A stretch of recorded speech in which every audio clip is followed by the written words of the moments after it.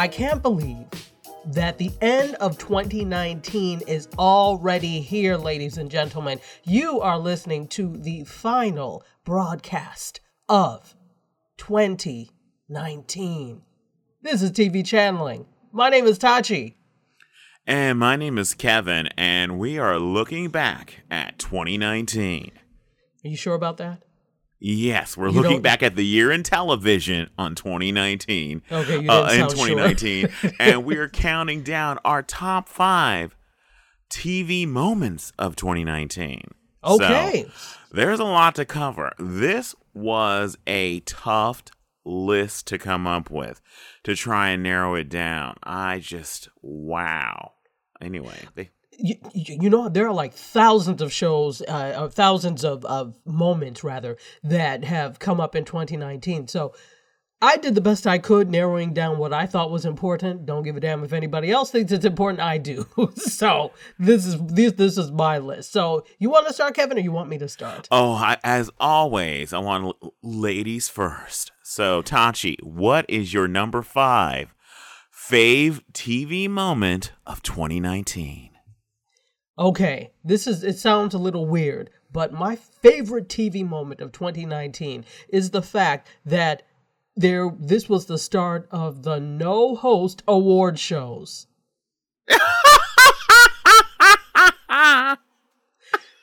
The fact that, first of all, it takes a lot. I give it to all the celebrities, anybody who hosts an awards show and does it well, but it's a hard task because you have the lackluster audience who you'll tell a joke and then they don't help you, and you feed off of the audience, and then you just have some people that you may be a great person or a great singer or a great whatever in real life, but you're a terrible host. And so the fact that shows like the Oscars, etc., have now gone to hostless and are trying this hostless thing, good for you. So that is my number 5 TV moment, the hostless TV award show.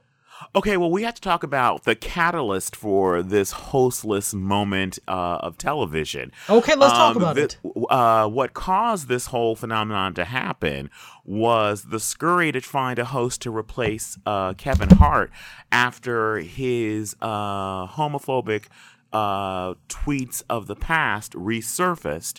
Yes. And he had the world's most difficult time apologizing for it, which was all the Academy was asking for, and he just couldn't bring himself to do it. And then there was some kind of, I guess, half-assed apology, which I feel like has given him credit, because maybe a quarter-ass, I'd say. But anyway. How do you measure that? Well, definitely not a full half. Okay. It was like the upper half of a buttock or something. Okay, maybe. Thank you. And that's being generous. Very generous. And so after that, I believe they went to a lot of different comedians and a lot of different potential hosts, and there just was not a lot of time. I guess they kept thinking that this was they were gonna finally go back to their first choice, who was Kevin Hart, and then Kevin Hart was refusing. Even after the half-assed or quarter-assed apology. And so they just ended up going with no host. And I believe the Emmys followed suit. And honestly, I think for the most part, especially when it comes to those big award shows like the Oscars, the people in the audience, they're not there for the host. They're there to get awards. They're there to find out if they won. So sitting through, a 5 to 10 minute monologue, the laughter is nervous at best, and oftentimes the writing of these monologues is not great, not to mention the crappy banter that the people do when they walk up to the microphone. Wow, Tachi, you look great. I think you're channeling style, just like saying stuff like that.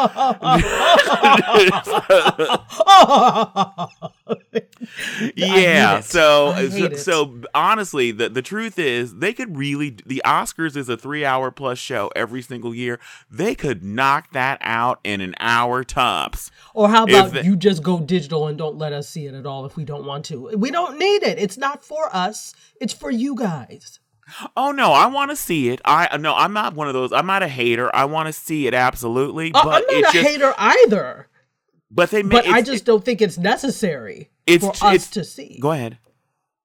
I just don't think it's necessary for us to necessarily see. I don't mind it being on, but it's just you know what? Why don't you do an Oscar highlight show? Well, yeah, Just well, do the highlights. basically they taken the show out of it. So I want more show. If you're going to basically have a long, tedious ass show, put more show in it. Make it, bring on the razzle, give me some more dazzle, and try and keep my attention. So honestly, I don't even watch the Oscars live anymore. What I do is I watch it live-ish. And what I mean by live-ish is doing something, anything, for like an hour or 2 hours before the Oscars, staying off of social media, because that'll ruin everything.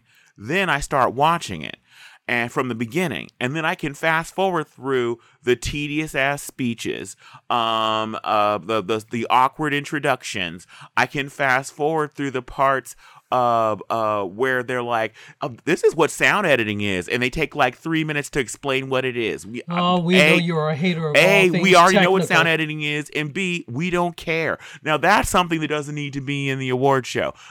I'm all for getting rid of awards that nobody cares about that isn't in the business, because I've never met anybody who's like, oh my God, you have got to see this movie, Kevin. The sound editing, impeccable. So, no, nobody cares. Obviously, no one's saying that sound editing isn't important and that that good sound editing doesn't bring something to a film. But no one's like, who was the best sound editor last year? Nobody knows. Nobody cares. Well, we've already had people this in the discussion, business. Kevin. I'm sorry? We've already had this discussion where you know that I am really big on the importance of all of those things that make it, because honestly, the actor is just one part of what makes the film in general. I know to the public, they don't know all those things, but if you had, okay, do it on a cell phone then, it would be abysmal. So those other people are what make the film as well. But I do get, from an audience standpoint, they don't know, they don't understand the importance of all those things. So yeah, that's probably not something they need to show. But how about just show highlights in general? No, but even understanding the importance of it doesn't mean that you care about watching that person receive an award. So I can understand how important it is, but it doesn't mean that I need to watch them like walk from the way back, because they always seat them really far away from the stage. So it takes them like 15 minutes to walk up to the stage, because they have them practically seated outside on a folding chair, to make room for the famous people. And then they come out there and they basically thank their wives and their moms and their kids, none of which we know, none of these people. And we wouldn't know that person, honestly, if the person if the last 10 people to win Best Sound Editor came to my door and started punching me, I wouldn't be like, oh my God, I was attacked by the best sound editors in the business, you guys. They jumped me. I wouldn't know anything. I'd just be like, like 10 guys in glasses attacked me. That's all I would know. But see, that's why I made the point that I understand that the general audience doesn't necessarily care about it, but that's why I'm just there's a technical Emmys. We need there's a technical Oscars where they basically give awards to people that invent like all kinds of equipment that end up making movies better, all kinds of different computer programs that make movie editing better. So give that same place, give that award, best sound editing, that kind of thing. Give that award at that event. I disagree. That's not the way film works. It's a collaborative effort, and if it just was going to be the Hollywood Star Show, then that's not film. You're not giving it for best film or whatever, or best any. You're not. You can't get best film and just have the actor. Well, wait a minute. Then why aren't we giving a best boom mic operator? Why aren't they best boy? No, but that's a whole different case altogether. There are the people that are the main people in charge. They form that team. So you're getting, for editing, that's everybody that's getting it that was involved in editing. Sound, everybody who was involved in sound. So I disagree. I don't feel you need to show all of it or everything, but if you're going to have an award show for film or for TV, you have to recognize the people that made it work, whether the public cares about it or not. Because remember, this is not for the public. The Emmys do not give awards to sound editing. I'm sorry. And the best director of a television show, you don't see that award given. There's not a best director for there's best drama, there's best comedy, there's best actor, there's best actress. There's not best director of a TV film or miniseries. No. That happens at the technical Emmys, but not at the Emmys that we see. And that's fine. But the way that the Oscars work and the way they do it, and by the way, it's in a subsidiary of the same organization, the Academy. So it's basically the same thing. Just one is TV, one is film. So I just disagree. I'm sorry. All right, well, I'm fine. sorry. We're gonna have to agree to disagree because we've clashed on this particular subject before. So we have. But chances are you're gonna win with this. They're not gonna ever smarten up and shorten that. That's show why I'm saying you can argue all you like, Kevin, but they're not going to change it. And we don't care about best foreign language film either. If it's good enough, it'll make it into the best picture category. If that's not okay. Nobody cares. No, I have to argue down on that because the film industry tends to be very Hollywood, which is very America centric. And so when you have a very America-centric mindset with people that don't have like exposure outside, you keep getting American films who will win. That will never work. That's why you have to do excuse me, wasn't there a little movie called Pan's Labyrinth? Okay, you're talking, you're giving me, giving. Life is Beautiful. Yeah. Okay, no, but you're giving example. Look at the most of the films that win. Okay. Unless you have a foreign language or foreign film category, you will have a lot of really good films who will never see the light of day. I mean, don't get me started on that. No, I'm not saying they shouldn't have the category. I'm just saying don't give that award on give that at the technical Oscars. That's why that award. No, absolutely not, because that's saying that foreign films are less important than American films. I vehemently disagree with you on that. No. No, wait a minute. You're twisting my words, Tachi. I didn't say non-American films are unimportant. I was saying foreign language films. So if it's a film made in Canada or in the UK or in Ireland or Scotland or anywhere where people speak English. So English is more important than no. I disagree with that too.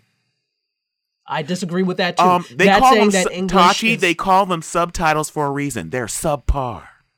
They don't deserve to be on the screen. The views expressed by Kevin Romano are not the views of Chitachi Egwu or TV Channel.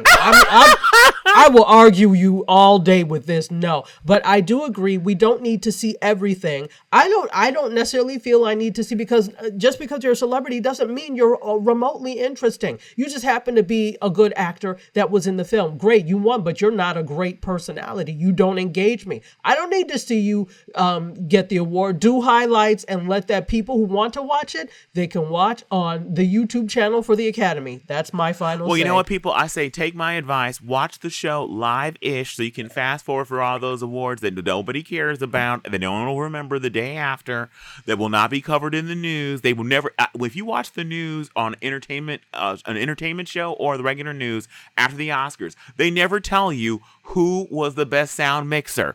They never tell you or mention because best foreign language film short. Because nobody cares. No. People do care. Yes, the loved ones of the people who were nominated absolutely no, and the industry cares because they know that if they don't mix the sound right, we're not going to... Sound is the one thing that will get you disqualified from, even placing in a film festival.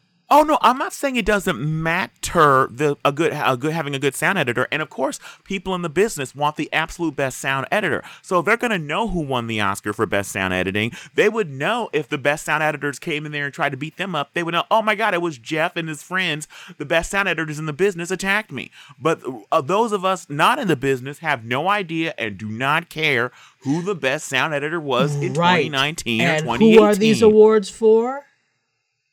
The only reason they televise these awards is because they can get some ad sponsorship maybe for it, and they do. Not as much as in the past because, ratings have gone down. But that's the reason they do it, because of ad dollars that can be generated through But this. the reason why they're going down is because people's attention spans are shorter, and when you're basing on making us wait through a whole bunch of awards nobody cares about. And that's another thing. I'll tell you right now, the reason why people don't care about those awards is how the show always works the same way. The first award given is for Best Actress in a Supporting Role. Then there's a whole bunch of loser awards that nobody cares about, for like 2.5 hours. And then they finally start giving awards again that actually people care about. Best supporting actor, best actress, best actor, best picture. And Kevin, then but you're and missing best director. the point. The point is that these awards are made for Hollywood. If they are made for Hollywood and to recognize Hollywood, all of Hollywood needs to be recognized, which is the sound people, etc. So the fact that it's televised is a non sequitur. That's beyond the point. They televise it because they can make money off of it. But it's for Hollywood, and Hollywood is recognizing Hollywood. That's why sound and editing and all those things are in there. So whether the audience cares about it or not, that doesn't matter, because we're not doing this for you. Yeah, That's but what they're who was saying. the best caterer of 2019 on a film set, though? Should we That's reward not an them award. too? But see, you're saying that you're making comparisons in terms of what's more important and it's not. The actor is not the most important. If you're looking at it industry wise, they're important because they generate dollars, obviously, but there would be no dollars to generate if they had a lackluster film, which is where everybody else comes in. Okay, fine. So again, I get that the point that people want to see the best actor, best supporting, those, I get it, but it's not for them.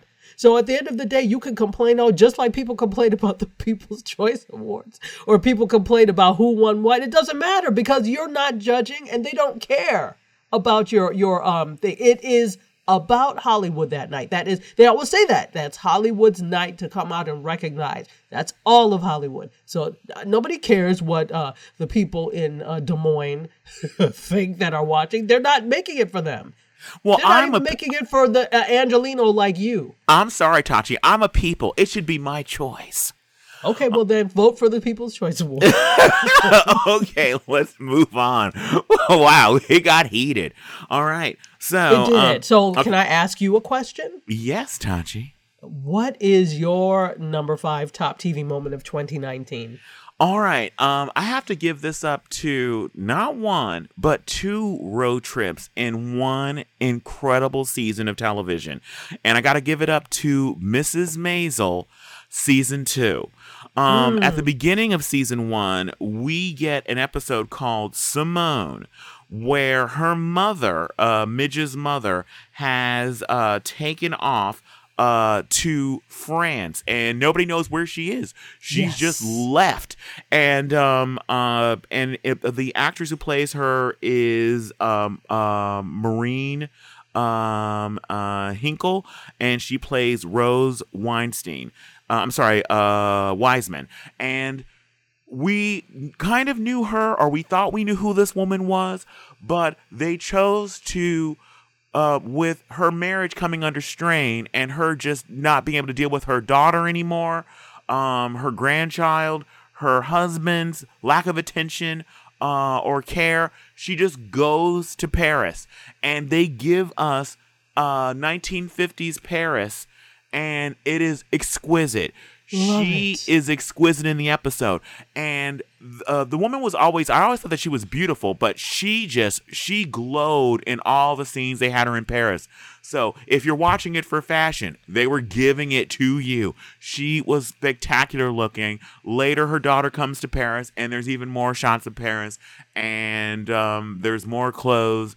But what was amazing about it was there was a lot of character development, and the idea that you got to see a marriage get rekindled and understand about the marriage, about what brought them together in the first place. And it kind of speaks to something that happens in reality, how when people fall in love and the drudgery of relationships and getting ahead and raising a family, people can lose sight of what brought them together. And in Midge's mother's part, she kind of lost sight of who she was. And so to kind of learn that she was an artist and the affection she had for Paris and the whole romance of that city to start with. And it was so romantically portrayed, even down to like when with no working refrigerator in her apartment and keeping her butter on the fire escape. And just like, it was, that episode was absolutely, the episodes in Paris were absolutely everything. And just when you thought like, well, they can't outdo going to Paris in the 50s and having a couple of a certain age get straight up sexy in the City of Lights, they're like, oh yeah, we can do better. We can take you on another road trip. And this time they were going to the Catskills. And I defy anybody. The opening episode of the Catskills episodes, because there was more than one. We're going to the Catskills episode. It was season 2, episode 4. There's a whole sequence that is one shot. There are no cuts, and it is so intricate. All the movements, so hundreds of extras, breathtaking. If this isn't filmmaking, I don't know. It's a television show, but it was absolute filmmaking. It was like MGM, old school Hollywood filmmaking with so many extras, so many moving parts, and it moved so effortlessly. You were walking into a functioning real resort, a real world. It was spectacular. It moved the story forward, taking these characters out of their normal New York milieu and seeing, a bygone day of how people vacationed that were of a certain class with a certain financial background and of a certain religion. And it was really neat to kind of be transported there. And it was an absolute joy. I enjoyed every second of the Catskills trip, every second of it. That is a great pick. First of all, I love The Marvelous Mrs. Maisel as a series. It's absolutely phenomenal.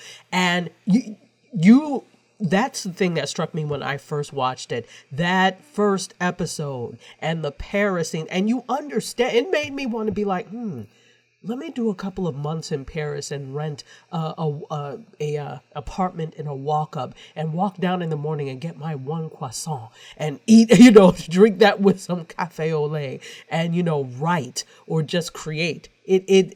I can absolutely see why people fall in love with Paris. And I could also see why in the 1950s, that was the time when you had a lot of African-American artists and things that would go there because of the very heavy racism in the U.S. They could go there and just be and create. And, so I see the draw. Definitely. So great picks. Yeah, that was just the, and I know how much you love fashion, but the whole Simone, the whole Paris section, just the everything, and even in the Catskills, these people had outfits for everything. The whole kind of their leisure wear outfits, the thought that went into everything that they wore for every kind of occasion, and changing clothes 6-7 times in a day and during your summer vacation, because you have an outfit to go to breakfast, you have an outfit to go for your walk, you have an outfit to get in a canoe, you have another outfit for lunch. I mean, it was just like, it was crazy. It was so much fun. And not only was it fun and just eye candy, literally I was getting eye cavities, so much eye candy, but it moved the story forward. It moved these characters and it gave us new windows and new insights into who they are. So it was giving it to us on every conceivable level. Yes, the way you shop for homes in movies and television shows is the way I look at fashion in movies and television shows. And I was shopping in every single scene for those. I mean, the dresses are just amazing back then. Just the fashion and the tailoring. And it's also given rise, there's already a huge vintage industry and people that are really into vintage. But this really gave new life to it. In fact, it's interesting. I saw an ad on Instagram the other day, and it was, a sponsored post. It was a partnership with Amazon Prime Video, and it was a store actually here in Miami, a vintage shop, and it was like, are you something to the fact of, are you loving Mrs. Maisel? Well, come in and get some, Mrs. Maisel thing. It was a travel site that talked about different spots to visit in different cities, and this vintage shop in Miami was one of them. So it's even spurring pop culture things in terms of an interest in dressing from that era again and spurring business for vintage shops. So it's really interesting. All right. So what is your number 4 pick, Taji? My number 4 pick, oh gosh, is the Gayle King interview with R. Kelly. You don't even have to say anything more than just the Gayle King. Okay, we know. Go ahead. If I have ever seen a more poised interview. He got up, chairs were flipped, tables were flipped, all sorts of things, and he was upset. She stayed right in that chair. She said, Robert, just like that, just like I said, Robert. That was the most calm, cool, and collected individual. No damn wonder she's raking in all those millions from CBS now. If you could do that with somebody who was on a rampage, imagine what you could do with other people. So that is my number 4 moment. The Gayle King interview with R. Kelly. Wow, that interview was epic, and R. Kelly was clearly trying to get his own Bravo show, because he was trying to become one of the Real House dudes of Atlanta. He did an Evelyn Lozada. It was crazy, but that changed the game for Gayle King. Not that she wasn't known already. I mean, she already had a gig, but that brought her to the Barbara Walters echelon. That interview changed how a lot of people saw her, and it could not have come at a better time, because she was in renegotiation time, and then everybody came a knocking at that door to try and steal her away from CBS, and CBS had to basically open up the vault to keep her. So it could not have happened at a better time. Yeah, exactly. Now she's evolved. I mean, she's always been a fantastic journalist, but she now has evolved. People are like, oh, Oprah's best friend. She has evolved from being simply Oprah's best friend into a journalist that is a force to be reckoned with. And of course, those of us that know journalism know that she's great, but the public saw how great she was when she did that interview. So yay to Gayle King, and that's my number 4. Wow, that's an excellent pick. Plus, that was the beginning of the end for R. Kelly. We got to talk about that. The documentary. That was one of the great moments. That was an honorable mention, to say the least, because if it weren't for that documentary and that Gayle King interview, I think that man would still be walking on around the streets, basically hanging around the seesaws, teeter-totters, looking for dates. Yeah, exactly. And so you could throw that into the Surviving R. Kelly documentary. Yeah. So now that that's done, off of R. Kelly and Gayle King, on to your number 4 pick. All right. There was no way that this episode was going to not be mentioned for me. It hit me, and I was surprised at how hard it hit me. And this was a show that I was very hesitant about. The show is called Pose, and we reviewed it, and I was really nervous about this show because I thought, okay, who wants to watch a show about drag queens and people that are transgender in the 1980s? Because it's not going to be a good time. That's for damn sure. No.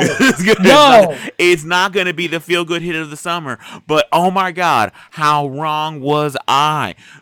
They managed to infuse so much joy, so much laughter, so much life into those characters, into that world, and make you root for them. And the show was shockingly, I think, to a lot of people, about family. Not the one that you're born into, but the one that you create, especially when you've been cast out by your own family. So it was season 1 was an absolute dream.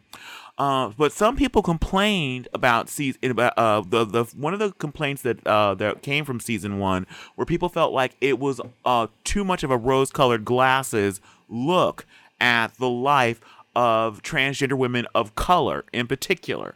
And I think there was some truth to that, but I was happy to go along with that, because they're just like, life is rough enough. Don't show me don't give me all the reality of how rough it can be. But season 2 was like, we got to give you a stronger dose of reality than we have been normally giving you. And the episode was called I Never Knew Love Like This Before.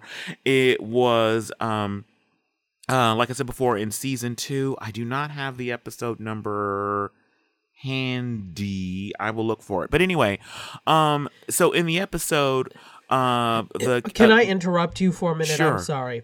I just need to let you know that this was my number 2 pick as well, so we might as well go ahead and talk about it. We might as well go ahead and just well, you talk about it while I look up what number episode. Do you know what number episode it was? I don't know what number the episode. Well, you talk about your thoughts remember on it while I look for that information. Okay, as Kevin looks for that information, let me give you my thoughts on it. First of all, it was twofold. So we'll talk about this, and then I have a second favorite moment from that show. I just put them together because it was the same show. Okay. So that the whole thing is Candy actually was working as, a sex worker. And at that time, that was there were very few options available. I mean, to be honest, still are in a lot of cases, very few options available to transgender women and transgender men in terms of what they could do. So one of the few was sex workers. And in this one horrific episode, she actually ends up getting killed during one of the sexual during one of her I don't know, tricks, I guess is what it's called. Yeah. So she actually did not contact usually her housemate. They were co-house mothers with, I can't remember the other girl's name. I can't remember her name now either. I have it in my it on my notes, but I'm busy trying to find the name, the episode number.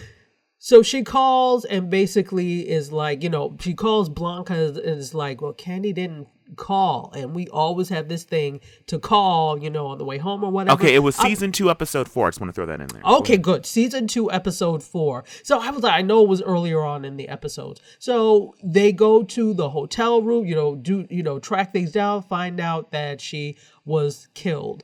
And so obviously, like Kevin said, they form their own family. So there's this whole thing. This is where, you're like, oh, Candy's dead. Damn. But she doesn't really ever leave. She then becomes this kind of like conscious of or ghost of that appears to all the different people in in her life and in that whole circle, saying, with the typical Candy attitude. She had a terrible attitude, but I guess that's what people really loved about her. So the whole thing is at the end, there's this whole, in an episode before, she gets into this whole thing with Pray Tell. She says, we need to have a lip sync competition, that, that's something that's big. We need to do that. Pray Tell and the board who do these balls shut her down. And he's like, bye, witch, and goes on. So then in this episode where she ends up getting killed, there's a whole thing, Pray Tell, realizes they have a tumultuous relationship, but then ends up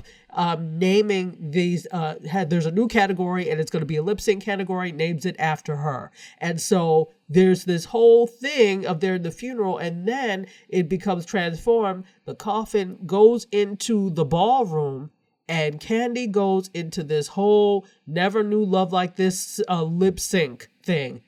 Phenomenal. Go ahead, Kevin.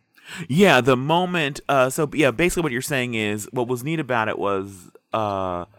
Well, first I want to get to the Candy's death. I think it was so smart to have it done off screen. I'm glad we didn't have to see her be murdered. But the idea that so many sex workers and transgender women, especially of color, they're killed all the time, and their deaths, go unresolved. There's no, the police do little to nothing. There's no justice for these women. And so to have Candy be killed in a way that, like, no, there will, and all of her friends know, this is the end. There will be no resolution. There will not be anyone brought to justice for her murder. It's just, we've got to bury our friend and move on. And I love the fact that basically Candy comes back as, like, I feel like the ghost of all the consciousness of all of her friends, their conscience. And what was neat about it was, normally when people come back as a ghost after they die in a movie or a film, they come back as the sweeter version of themselves or an idealized version of themselves. No. Candy came back with all the rough edges that she had in life, and the conversations she had with everyone were very real. It wasn't some kind of like, we were the best of friends. Like, no, we were never friends, but I respected you, bitch, kind of thing. It was just like, it was so real. And also what was neat was they brought back her parents. who we haven't seen, and we learn about basically how they just didn't know what to do when they had this little boy who was saying that he was a little girl, or that she was a little girl, rather. Sorry, and it was absolutely amazing the depth it went into in that hour plus episode, and but the culmination was the women coming together because the funeral home put Candy in some tragic wig that some grandmother might wear. Yes. And they did her makeup horribly. They jumped on her and they made her look as fierce as she possibly could.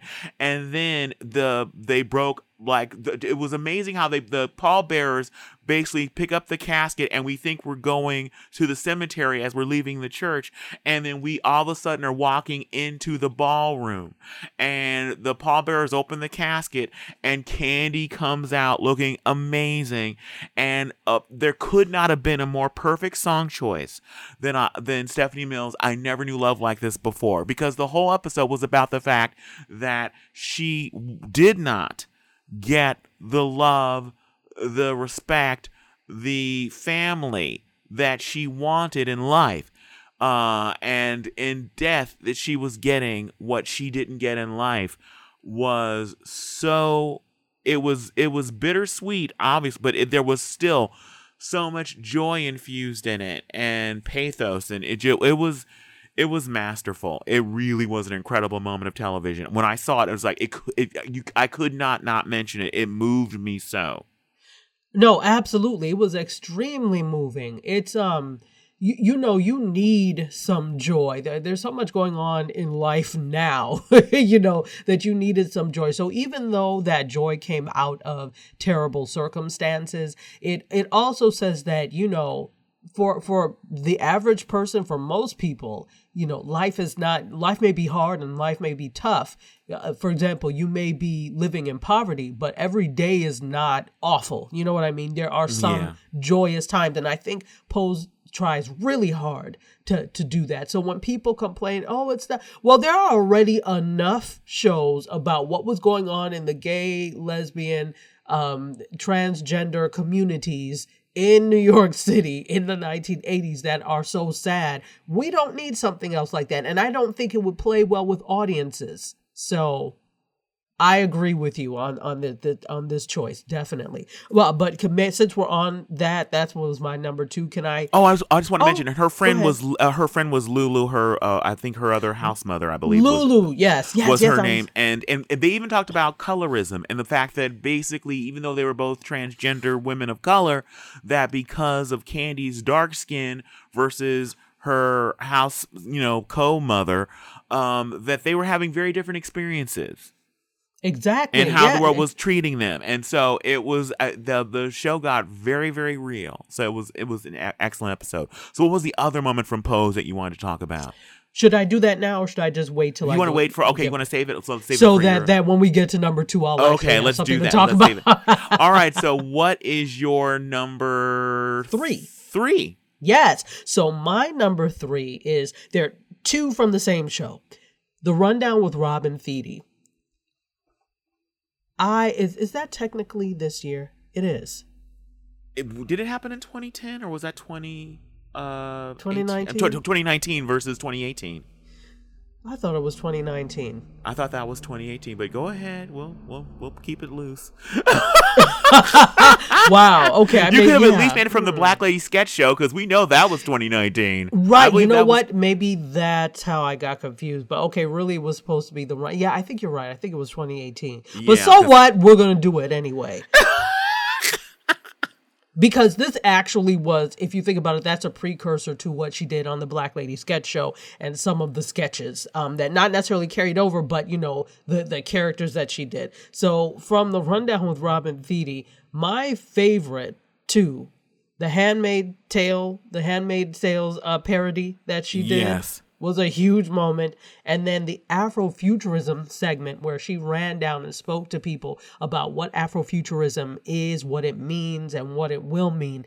Those were 2 pivotal moments, because one was funny and one was really informative. So those were mine, although I somehow thought it was 2019.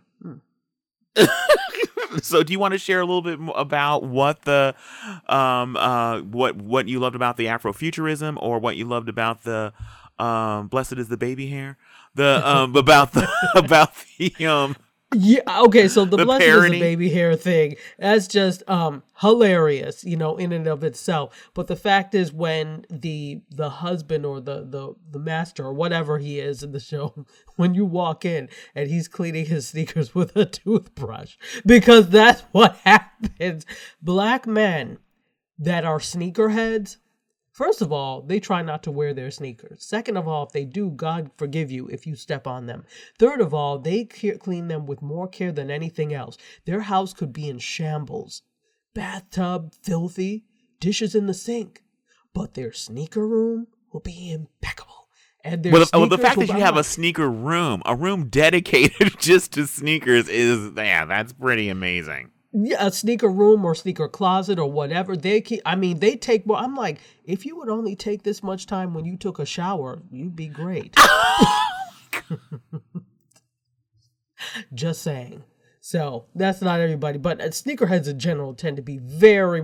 So when she walked in and he was cleaning the sneakers with a toothbrush, I'm like, that is so real. And then the Afrofuturism thing, the academic side of me really loved that, because for those people who don't know, Afrofuturism is basically, like sci-fi. It's not just black people in sci-fi, but it's how black people imagine themselves in the future and how they live things out in the future. And of course, that includes things like sci-fi. That includes things like technology. So a perfect example of that is Black Panther, the movie Black Panther. That is pure Afro futurism. So the fact that Black Panther had, just come out around that time, not too long before. And so because of that, this whole thing on Afrofuturism came up, which is great because I think nobody else really had that conversation except for Afrofuturists. So the fact that she brought this up on a late night talk show was really special and really great. And they did a phenomenal job of breaking down what it was for the average person. So those All are right. mine. Wow. For All the right. missed year. Interesting pick. So a little off on when it happened. So my next pick is I Love Lucy. I want to talk about my favorite moments of 2019. When she goes to this candy factory. Oh my God. Can you see my face? I can hear your face. Good. All right. And when Kevin. When the man landed on the moon in 2019, it was so amazing. So, all right, Kevin. What is your number 3 pick? Damn it. Okay.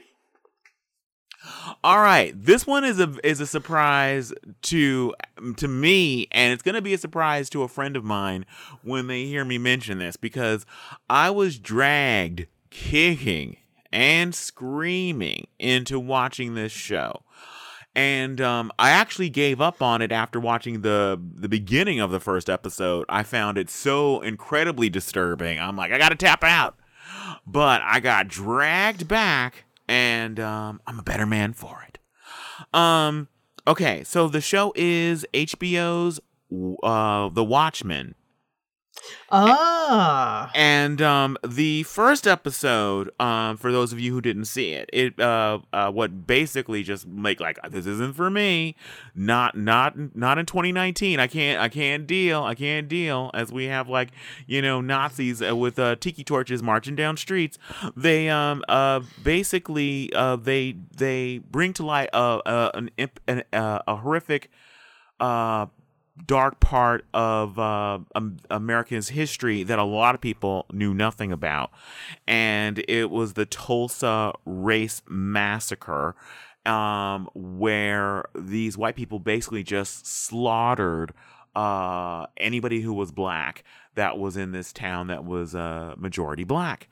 And so The Watchmen kind of begins telling that story, and then how it plays out into a current day Tulsa, Oklahoma. And it was done very well, but just the reality. It's one thing to kind of hear about what happened, but to actually see, it played out and acted out was just so intense. I was just like, I'm not in the mood for a show like this. I can't deal with this right now. with reality, what's happening in our world right now. So, but anyway, so I was pushed and cajoled into watching more of it, and I was just kind of like, oh, I'm not in the mood for another puzzle box show.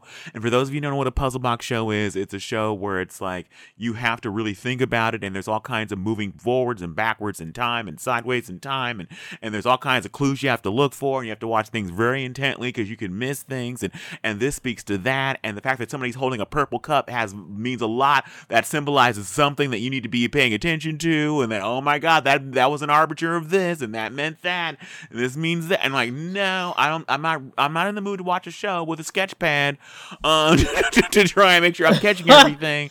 So no.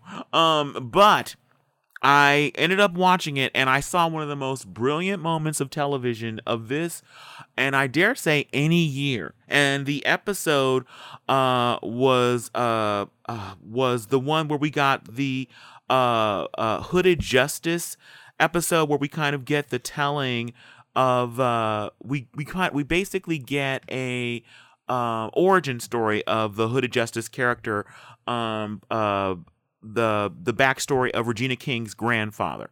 And so the episode was actually episode 8 of episode 8 of season 1, I believe, and it's called This Extraordinary Being. And in the episode, I may have the number wrong. I think I have the number wrong, but I'll look it up in a bit. If I'm wrong, I'll mention it later.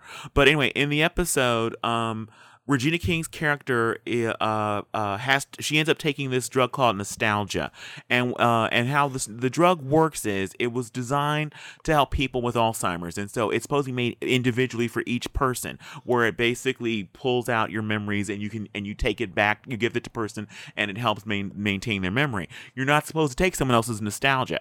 She takes her grandfather's nostalgia and she moves through his life, and it was amazing, not only the story that's being told about how we see him as a child, and we see him, his mother worked in the silent movie house, and she played the piano, and we see him as a child watching a movie, a silent Western, and where the hero basically wears a mask, and he saves these people, and then when he takes his mask off, it's revealed that he's a black man, and so these white people that he saved are shocked, and so that something about that stays with him. And as he's faced with more and more injustices through his life, he ends up becoming a masked avenger, Hooded Justice. And he puts makeup around his eyes so people believe that he's a white man who saved them. He's a police officer, and he's dealing with this this racist underground Ku Klux Klan-like group that's a part of the police department. But what's amazing about this episode were just so many things. I can't even mention them all. But the camera work. There are so many beautiful things that basically speak to what's happening. Regina King reliving these memories. So there'll be a scene where we see a young version of her grandfather talking to someone, and the camera slowly pans from behind him in a circle, and we're seeing the person he's talking to, and then we're seeing both of the two people face to face, and the camera moves further until the camera is going behind the head of the person he's talking to, and when the camera gets on the other side, we're seeing that person talking to Regina King, wearing the exact same clothes that her grandfather was wearing, and the camera keeps dancing around them, and it keeps moving between her grandfather and Regina King. There are so many shots like that. There's so many echo shots where you'll see something that happened in the past and how it echoes into the present, and it was beautiful. It was masterful. It was transcendent. It moved me so. You don't have to watch any other episode of this series. Just watch that episode, and I defy you not to be moved. What it says about racism, what it says about homophobia, what it says about self-hatred, and what it says about the righteous indignation and the hatred and the bile that comes from being treated like less than.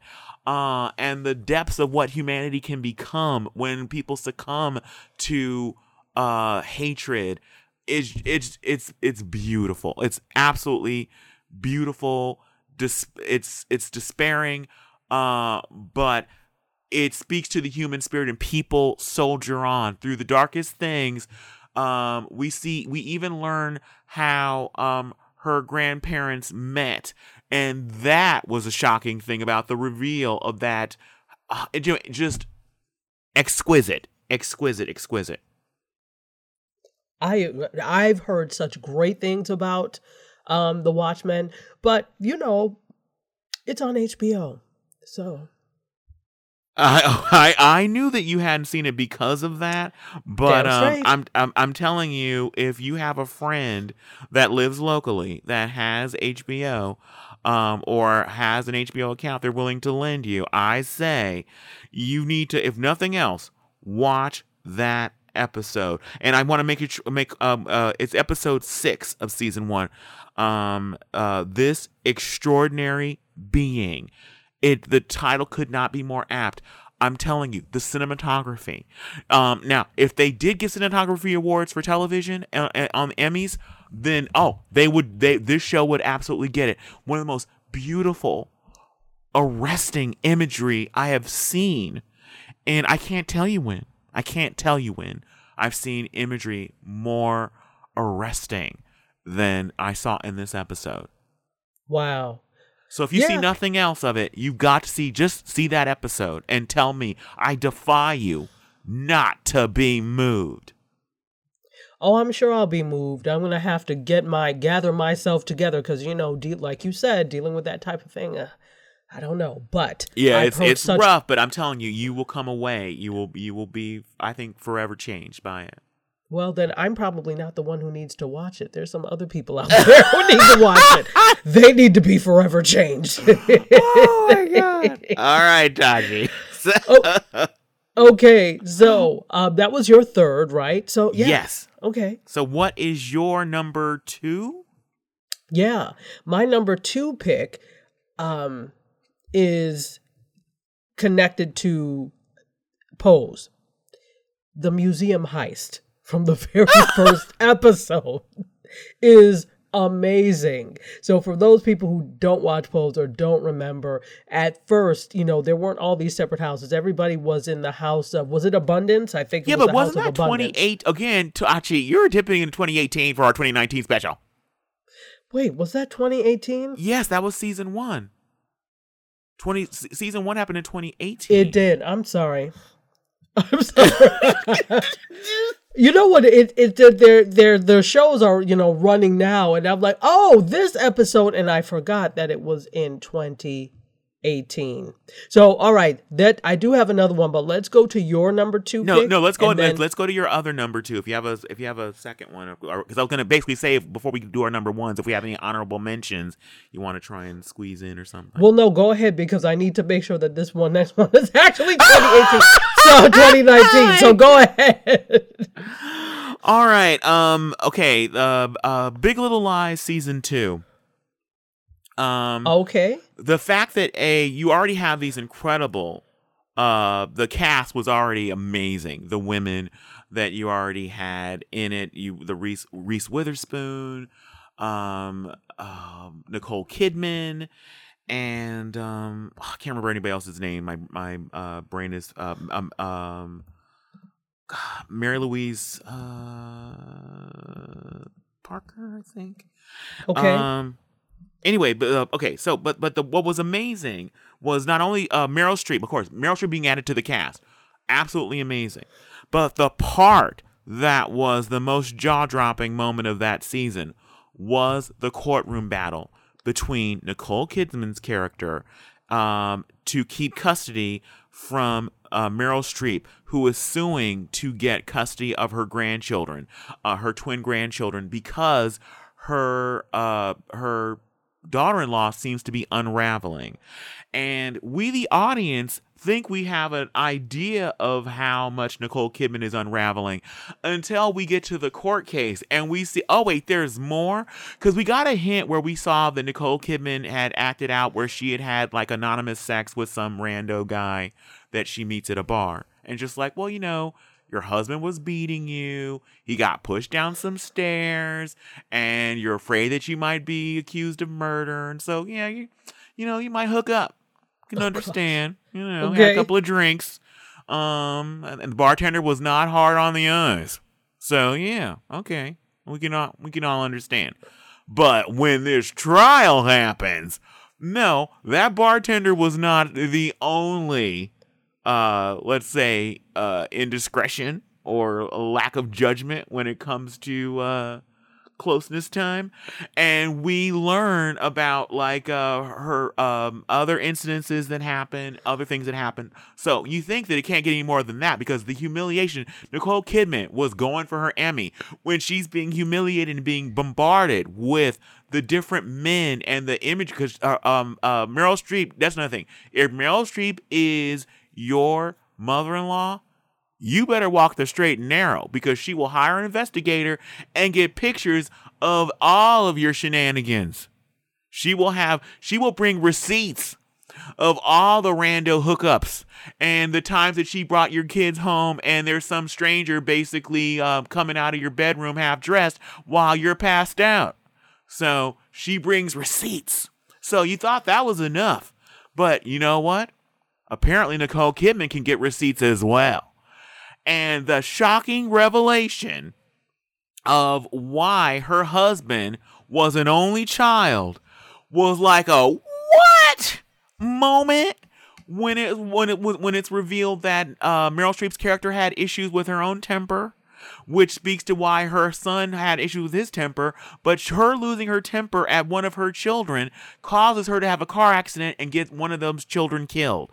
And so smartly, after hearing that, it's just like, yeah, even though Nicole Kidman can't seem to keep her panties on, we're going to let her kids stay with her.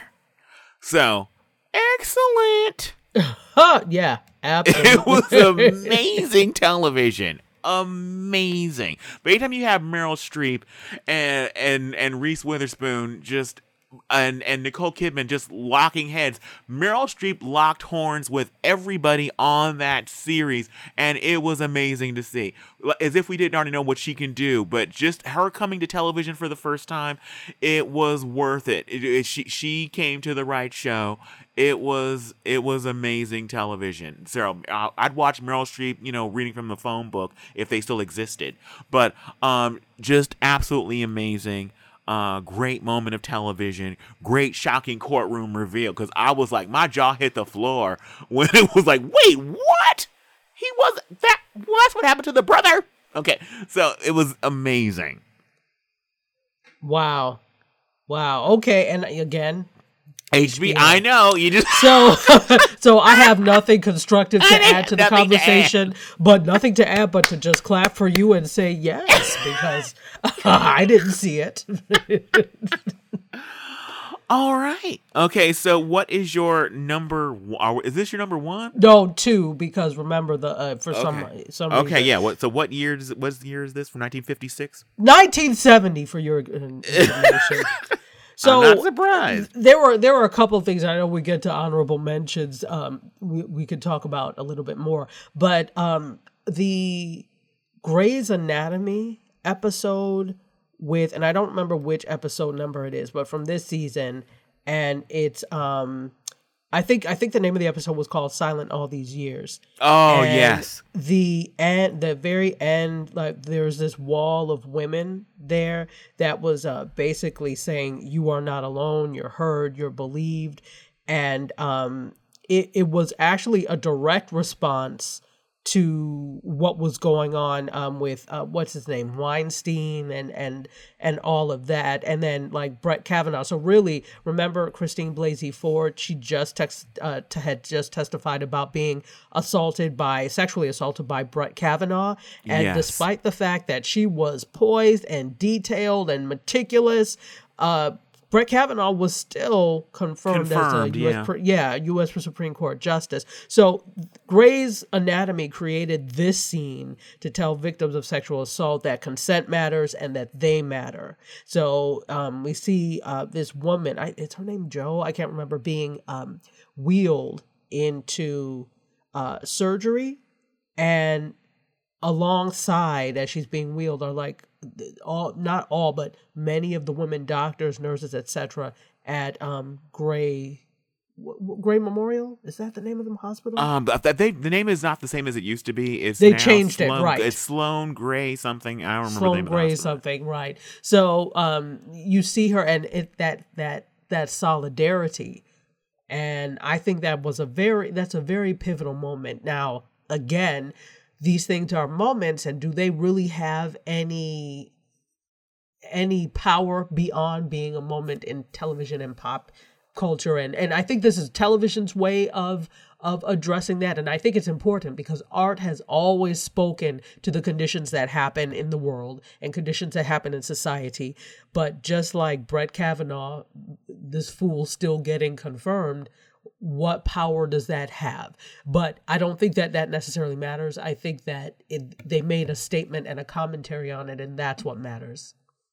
Yeah, no, that was a miraculous episode. Grey's has been firing on all cylinders this season. It is amazing for as old as that show is that it continues to be so relevant. And it's actually, I think, reinvigorated, and I think it's some of its best episodes are happening right now. Absolutely. Because I had stopped kind of watching it for a while, just because you get busy on Thursday nights and you forget. But then you get drawn back in. So appointment television is not necessarily dead. All right. So what is your number one pick? Because you kind of confused.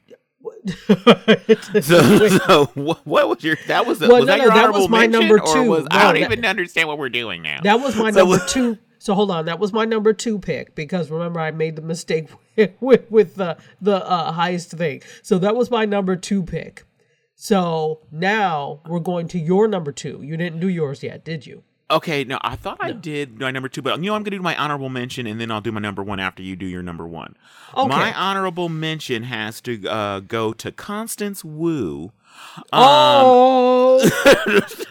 When she her show got renewed for what turned out to be its final season. I think it was like season 6 or something like that, and she was not happy about it, and she publicly went off about it being renewed. And people came for her, and deservedly so.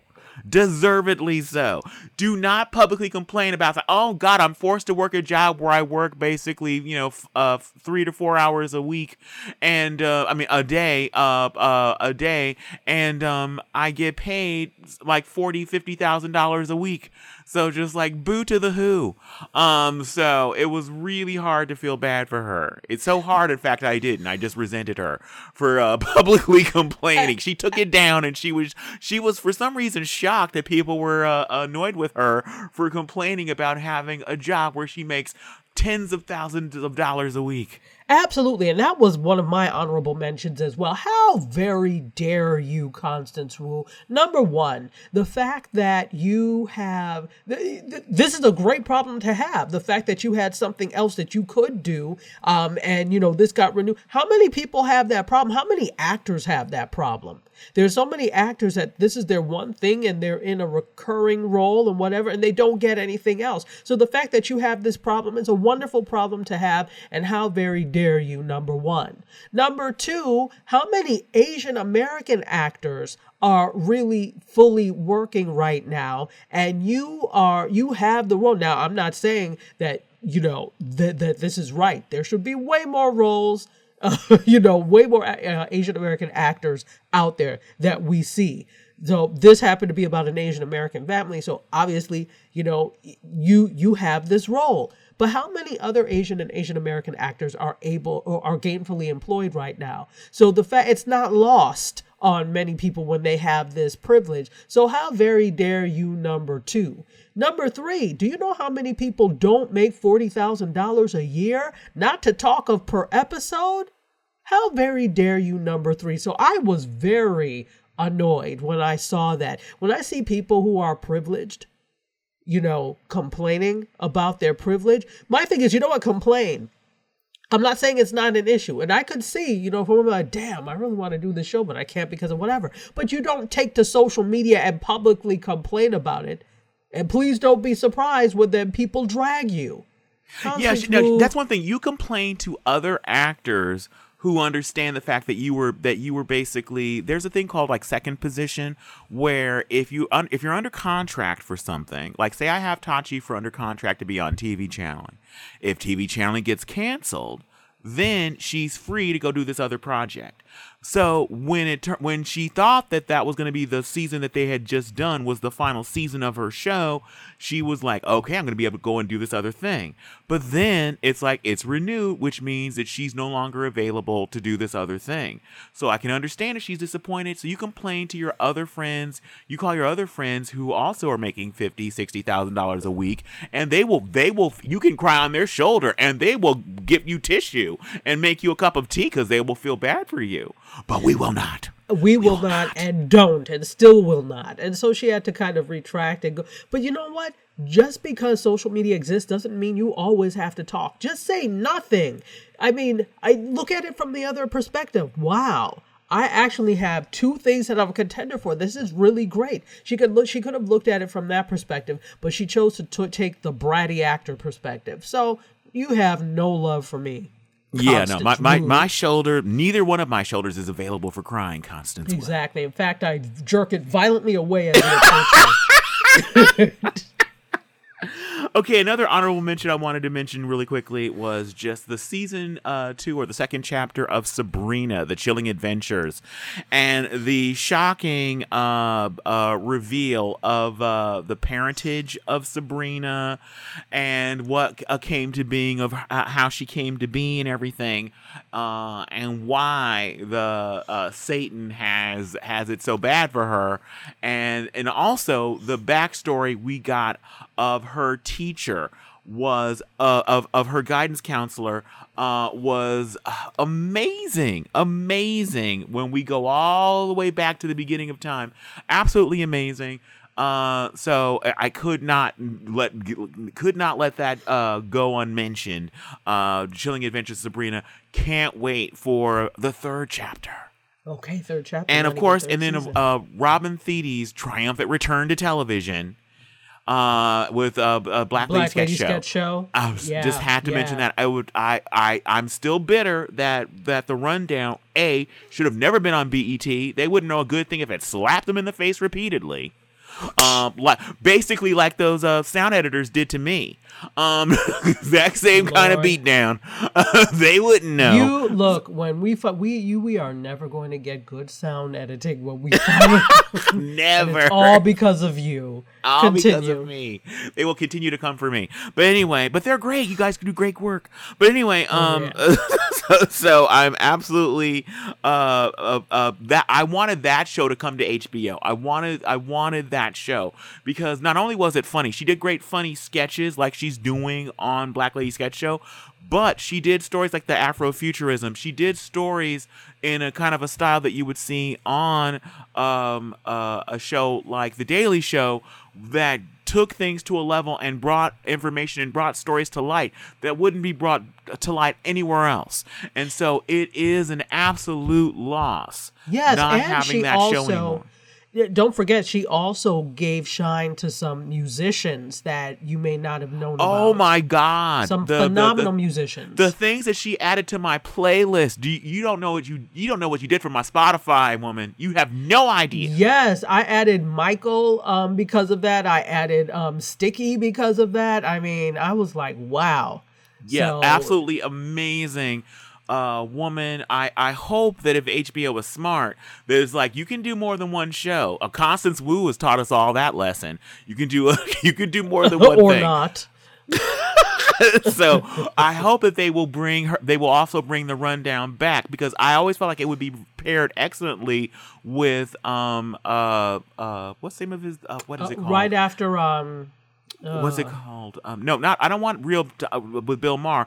It's John Oliver's show. Yeah, no, that's what I was about to say. Yeah, I can't remember what like it's right called. before, like as a lead into John Oliver. Last Week Tonight. Yeah, she would be great yeah. after Last Week Tonight. So that would. I'm still keeping my fingers crossed. Please, HBO, please. Yeah, all right. No, I am all for it. So, do you have any honorable mentions before you give your number one, Tasha? Yeah, one last honorable mention. The episode, Orange is the New Black is over now. And I was like the type of person that I want to watch a show about prison, women in prison. But it drew you in because of the stories. So there was the last episode, basically, Maritza, who was, Maritza's, I think she's Colombian. So she's of Colombian descent, and I think she got put in prison. She was in Miami, got put in that prison for, I think they were stealing cars or something like that. So she ends up, after the prison riot that they have, they end up getting moved to like different facilities. But, she gets out. So she's out. She's clubbing, she's doing all sorts of things. And then, instead of laying low and doing things, she goes out. So what happens is there's an ICE raid on one of the clubs she's at. And she was like, I didn't bring my, my ID or whatever. So they end up taking her. And so there's this whole like final, thing is to try and find her mother. But, she's estranged from her mother. They don't talk. So she's like, one of the girls on this, she's like, please try and find my mother so that I can, I could get my birth certificate. So what ends up happening is they find out that they find her mother. One of her friends on the inside finds her mother, calls her and says, she was like, Maritza was, she's undocumented. She doesn't have a birth certificate because she was born in Colombia and came when she was like a baby. So she's undocumented. She's been living there undocumented. And so what ends up happening, she's trying to get a lawyer to stay in the country, that type of thing. And there's some crazy stuff that was going on there. So what happens is she ends up getting deported back to Colombia, a country that she doesn't remember and hasn't been to since, so she knows no one. And what happens in that final scene is, all these people are getting deported back. And one by one, they kind of disappear. And Maritza is the last one to disappear. And it was important because it kind of sheds light on the situation with undocumented students and stuff. Teaching at universities, I've had a lot of students that have done like speeches and stuff on being undocumented. And so I see, what happens and I see what they go through. They're brought to this country when they're little and they contribute, they work, they go to school, they do everything that they say you're supposed to do to be a productive member of society, and then they're in danger of this type of thing, of being deported. And we have an administration now that doesn't really give a damn. So, there's no respite in that case. So that just really, and the whole episode in general wasn't just about Maritza. It shed light on these people, that are being held by ICE and the things that happen and, just the indignities being suffered. So that's my honorable mention.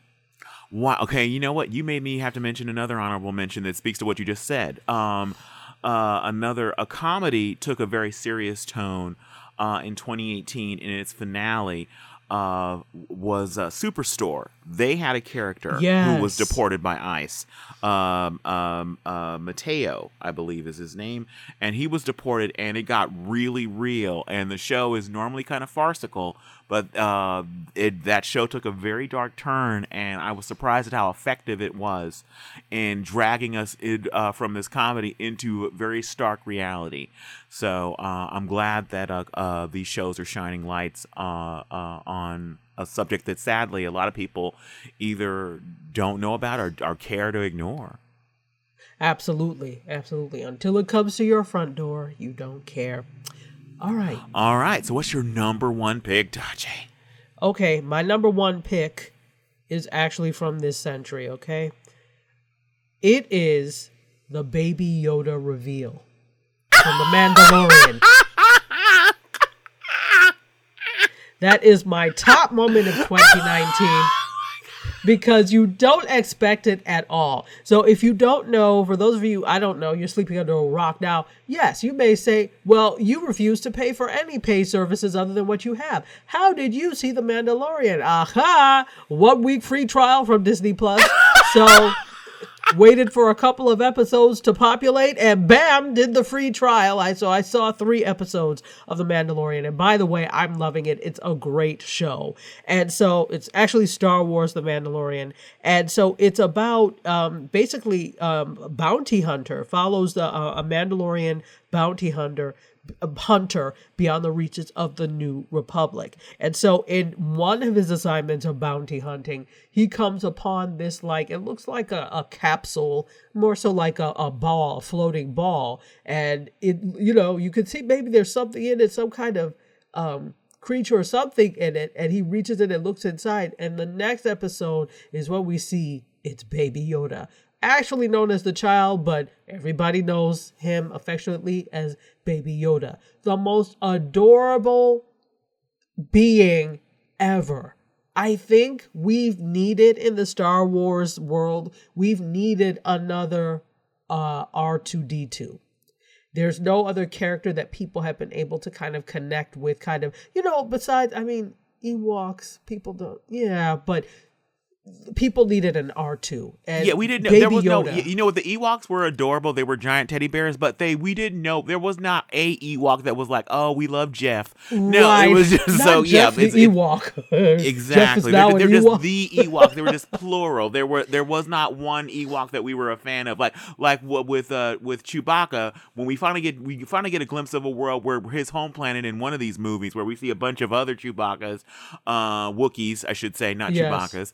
And They then should be called Chewbaccas. so it's not the same thing. I get what you're saying. So the Baby Yoda is singular, and we're seeing, and I don't know if it's going to turn out. Is this back in time? Is this when Yoda was young, or is just another? Is this just an infant that is of the same species or race that Yoda is? Okay, so from what I'm understanding, I was thinking this. So this Baby Yoda is 50, but it's just it's not even Baby Yoda. He is the child. So it could very well be, if I'm not mistaken, that this is someone that is the same race or species, because he's supposed to be 50 years old. Yoda is like however many hundreds or years old. And so I thought that this was just like the precursor, but apparently it may Baby be, Yoda is 50? Yeah. Okay, so they age at a completely different rate than mortals do. Wow. They age differently, yes. So Baby Yoda is 50. What? So basically, if you're babysitting, you will die before, and he'll still be a baby. Exactly. That's why you have to have your generations of sitters for Baby Yoda set up well.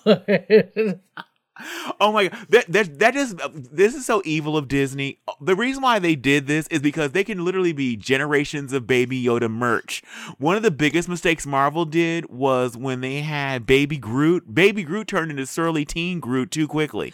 Way too quickly, because Exactly. I don't like this Groot. Yeah, I don't like teen angst Groot, but everybody loved Baby Groot.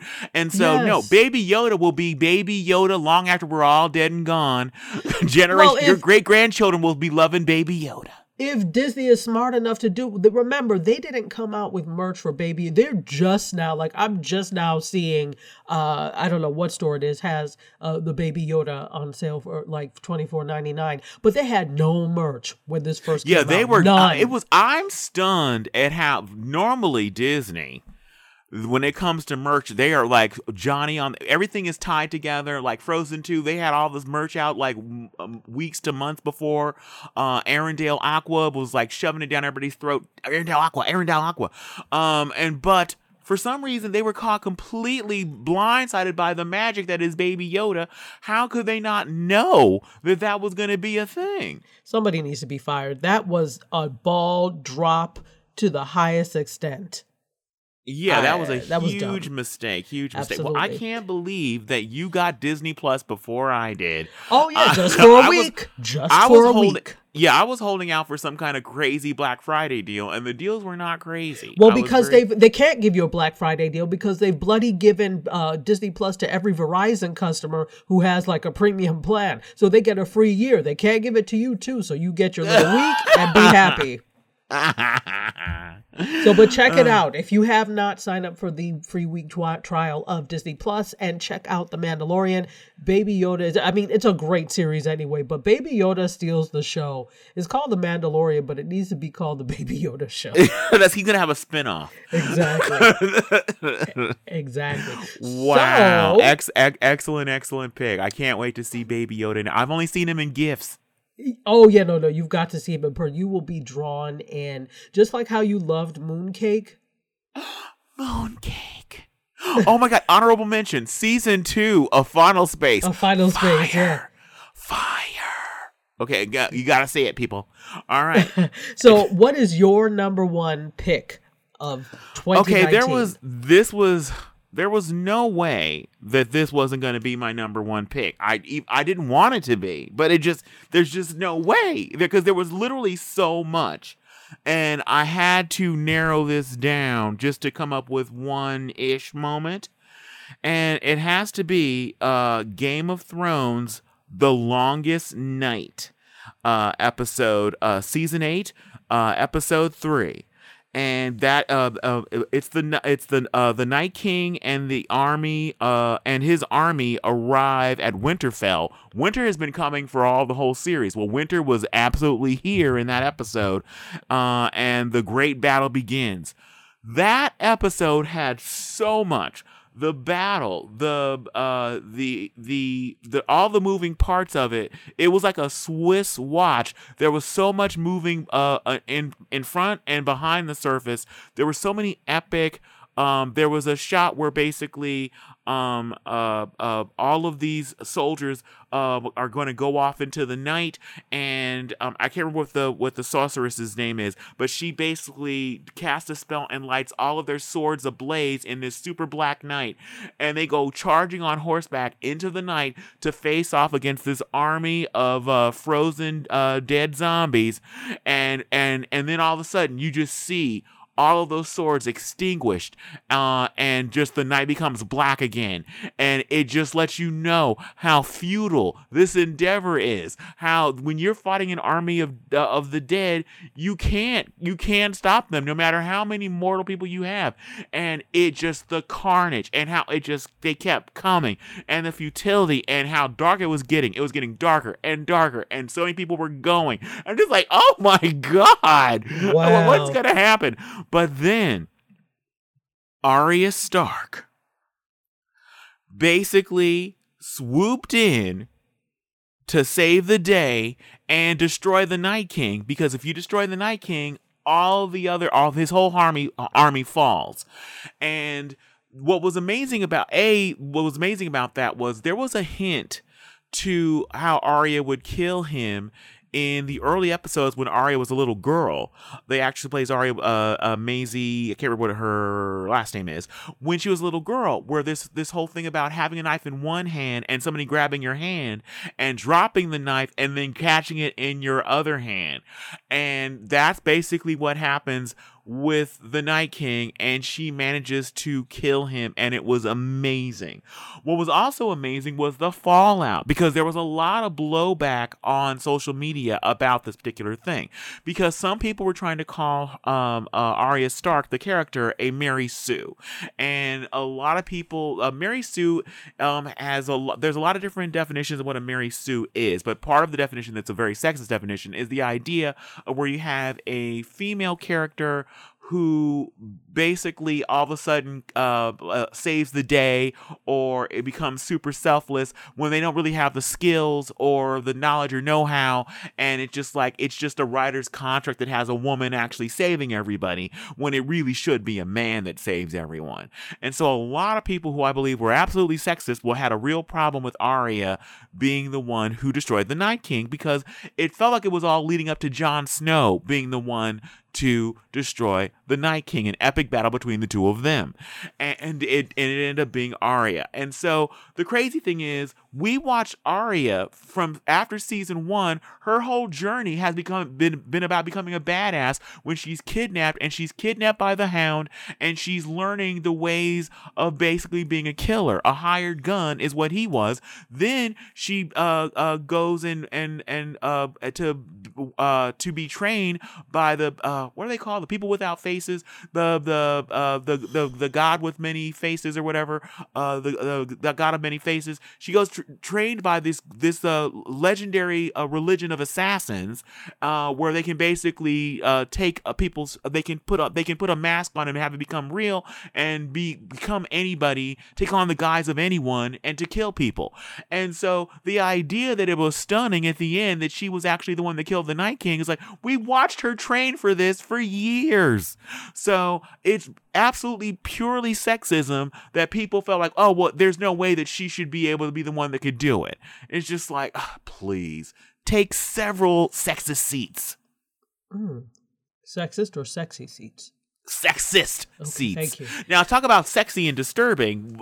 Before that episode, we actually see Arya lose her virginity, which was very empowering because she was the one that chose where it was and who she wanted to lose her virginity to before the epic battle, because it was looking like, she goes, I'm not going out without, getting a little taste. Because just before the big epic battle, like, yeah, let's do this, which was great, but it was very disturbing because there was nudity that to me was gratuitous and not needed. We did watch Maisie grow up, so I feel like those of us who weren't perverts did not need to see her topless or bottomless. Both? I believe we see a bit of both.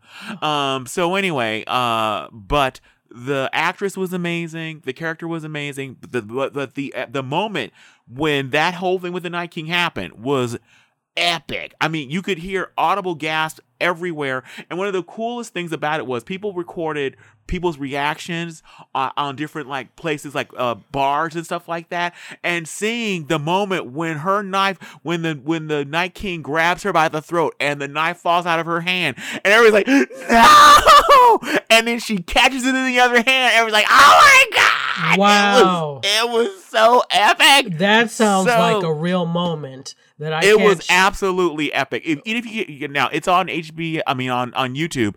I'm telling you, search for Arya Night King and just watch that moment and see that there's literally tons of videos of people's reactions. And it was one of the most. I watched so many reactions. I can't tell you how incredible that moment was. So it had to be my number one moment of television in 2019. Okay. Well, I mean, you sound really excited about it. Unfortunately, I can't share in the excitement because, HBO. Yeah. So, but, even with the free trials, I never got drawn into the whole GOT universe. I tried and I was like, meh. So I'm glad that you're excited about it. I tried. You know how much I love television. So I really tried to like and be. I'm like, okay, well. So I'm happy that it worked out well for you. Okay. And that is about it. That concludes our top 5 TV moments of 2019. Even though there may have been more than 5. Well, come on now. They know with us. Anybody who listens to TV channeling knows that there's never just 5 of anything. Yeah, this isn't your first TV channeling rodeo, people. You know what you're coming into. You know what you're going to get when you showed up here. And if you didn't, congratulations, you've been indoctrinated. So. All right, Tachi. Speaking of the show, where can people listen to TV channeling? Oh gosh, and I gotta get out my list because we're in a bunch of different places. You can listen to us on Stitcher, Apple Podcasts, Spotify, Google Podcasts. We are on iHeartRadio. We are on TuneIn Radio. We are on WJMSradio.com every Tuesday and Friday at 5 p.m. Eastern, 2 p.m. Pacific. And if you can't remember any of that, just go to our newly retooled website, tvchanneling.com, and you can listen to episodes there. Yeah, we're so excited about our brand new website. You can check out our social media on our tvchanneling.com website, our Twitter account, as well as our Instagram account. You can check out our bios. You can learn And more about Facebook. you can learn more about us, links to all of our social media, as well as our most current episodes and our incredibly rich and deep back catalog. Back catalog. You have to whisper that, guys. And while you're there, while you're listening, and you can always do, because we're also like on Pocket Casts and Overcast, a bunch of different other ones as well. We are on your favorite podcast listening app. While you're there, go ahead and subscribe. That way you get episodes as they drop. And you don't even have to worry about, let me go and see if no, you'll get notified. And then follow us, subscribe or follow, and leave a review. If you are enjoying everything you're hearing, which I'm guessing you are because you're still listening, go ahead and leave a nice review for us. We would appreciate it. Excellent point, Tachi. Why would they be still listening if they weren't? Like, you're a masochist if you're still listening and you don't like this show. Basically.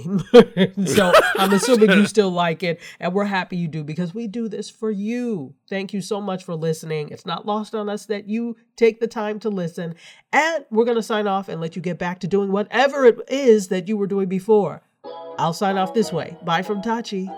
And goodbye from Kevin. And remember, if you're watching it in 2019 and 2020, we're talking about it. Unless it's on HBO. Cheers! Bye, cheapskates.